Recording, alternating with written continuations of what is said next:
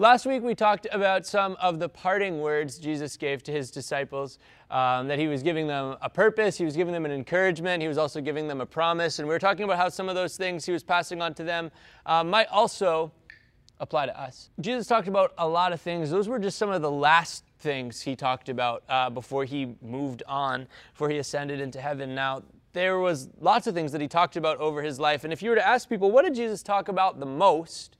What did Jesus spend the most amount of his time talking about? It'd be interesting to see what people's answers are. I think some of the guesses people might have, like, what did Jesus talk about the most?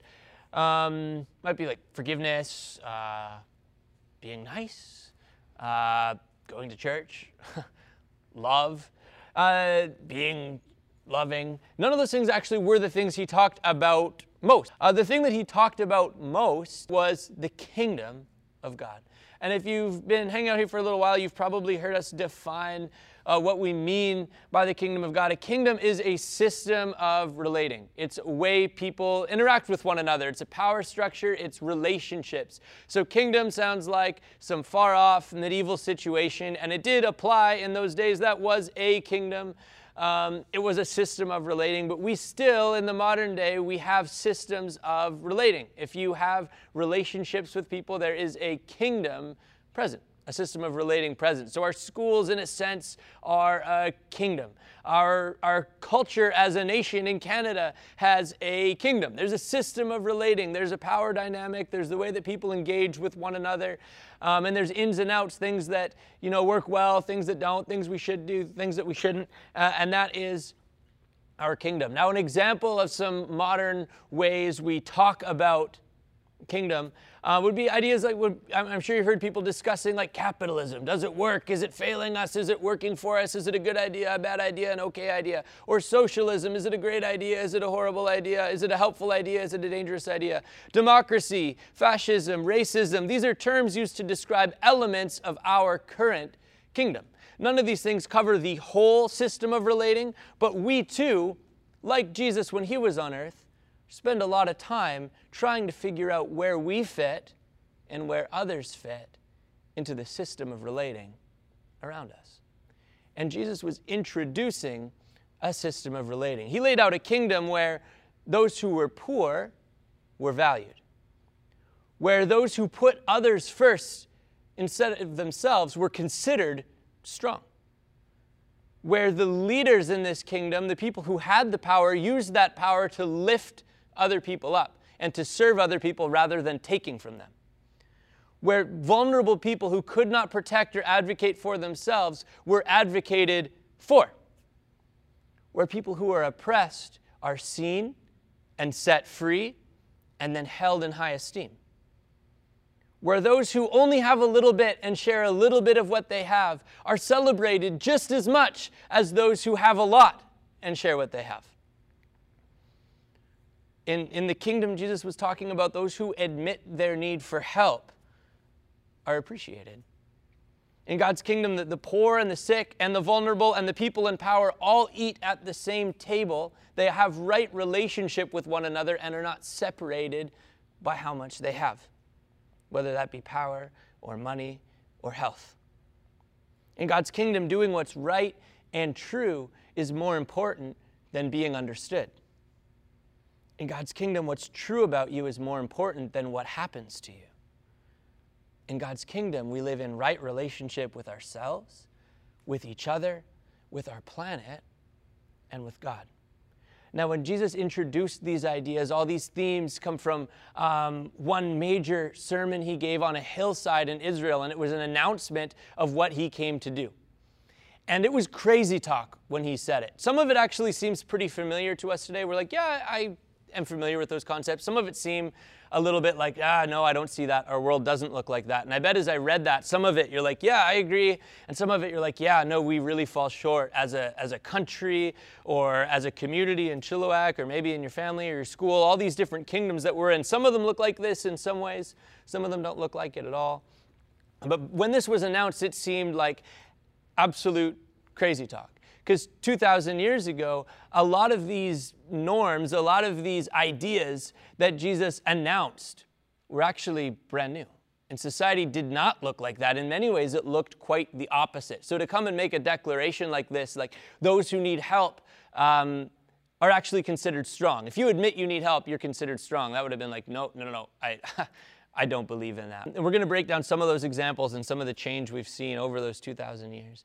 And 2,000 years ago, this started. So the thing that Jesus talked about over and over again, more than any other thing, is that the kingdom of God was arriving, it was starting, and that it was going to continue growing, and in the future, it would arrive in completion. So there's something to look forward to in the future, where in heaven, none of these inequalities, none of these none of these like effects of oppression, none of this grief is going to exist. There's something to look forward to where this isn't going to happen anymore. And in the meantime, it's going to start getting better. Jesus taught that a new system was starting, it was going to continue growing, and it would eventually happen fully. So his kingdom for us in 2021 is already starting and not yet complete. So let's look a little bit at the history, where things were, where things are now, and where things are going. So when this announcement was made by Jesus that the poor are valued, the poor are important, the poor were believed to be being punished by whatever belief system people had in that area. So they would think that if someone was poor, they were being punished by God, and that was why they were poor. Jesus comes down and says, no, I am God, and I can tell you that's not true. They're just poor because they don't have that much money.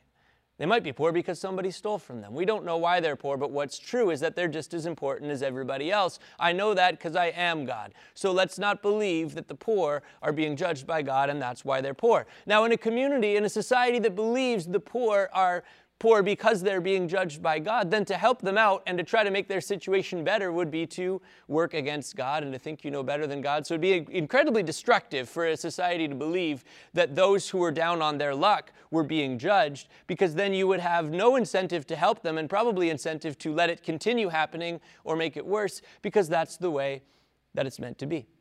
It was believed that those who were poor deserved it. Nowadays, we're kind of 50-50 on getting better at that. In some ways, we're a lot better, and in some ways, we're dealing with some of the same problems.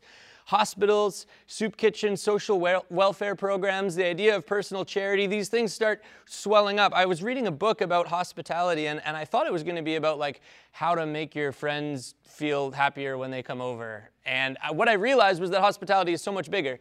It's about treating strangers like family, and that's the idea of hospitality. And the word hospital came because they started hospitality centers. So people who were following Jesus would welcome the sick and the poor into their homes in the years after Jesus' death and resurrection. And that they were not hospitals in those communities, so they would just have the people who are sick over to their homes and feed them and try to make them better, try to heal their wounds, try to figure out what's going on, set them up to be reintegrated into society.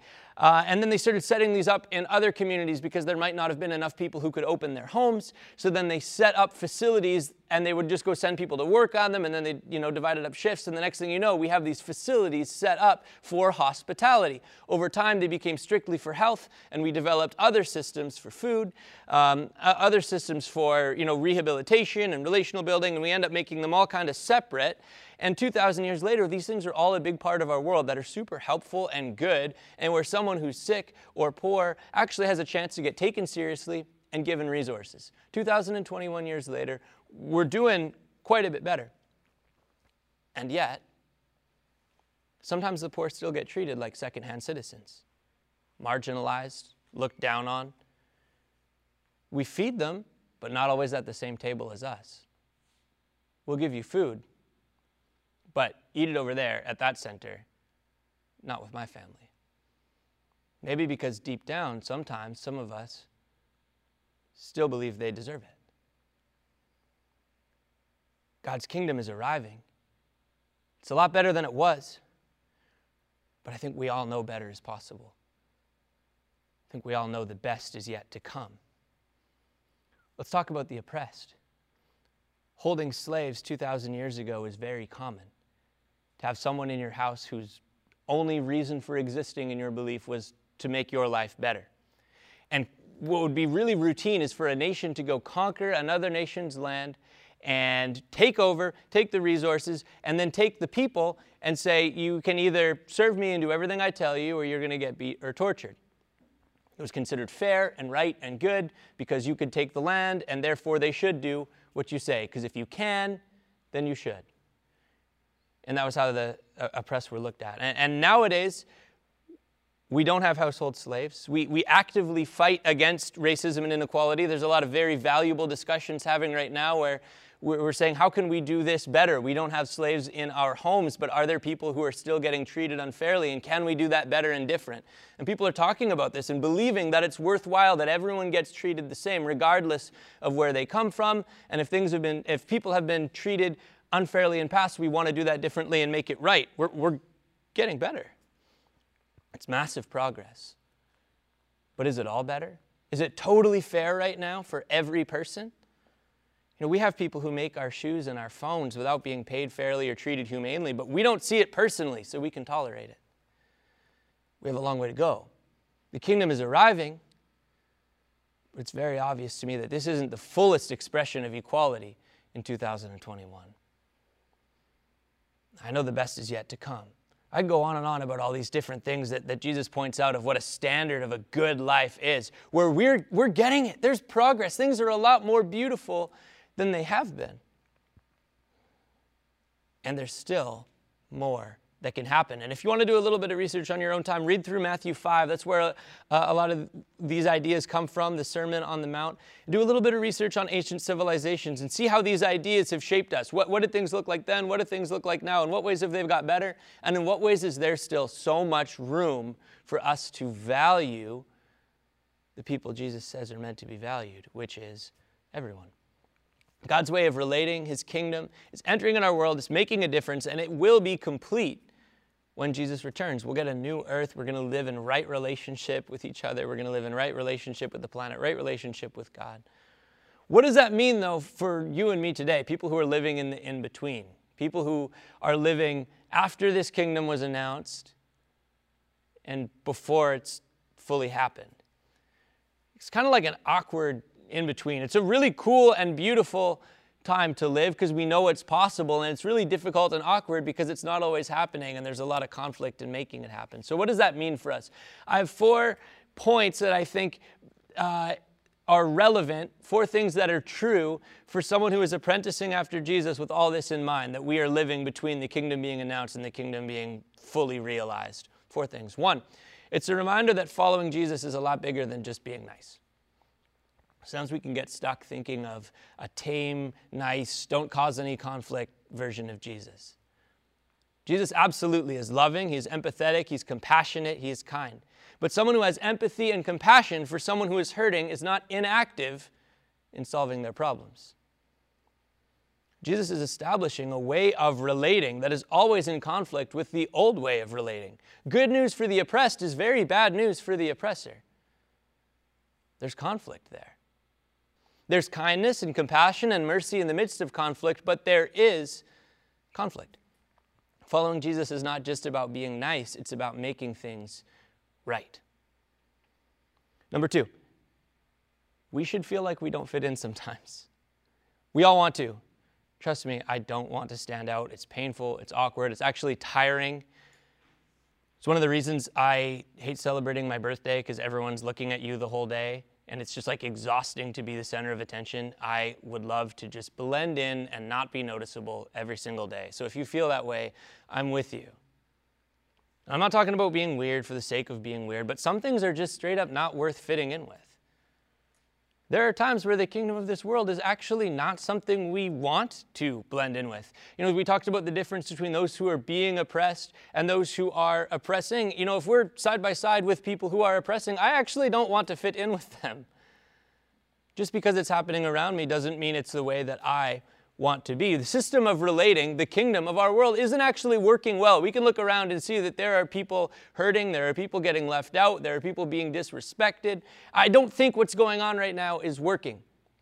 So I don't actually want to be like it. It's exhausting to stand out, it's exhausting to be different. But I don't think this is a system I want to blend in with. God gives us a way healthier, way more sustainable, way more informed system of relating that brings healing to the world. And we will never change the world by trying to be like it.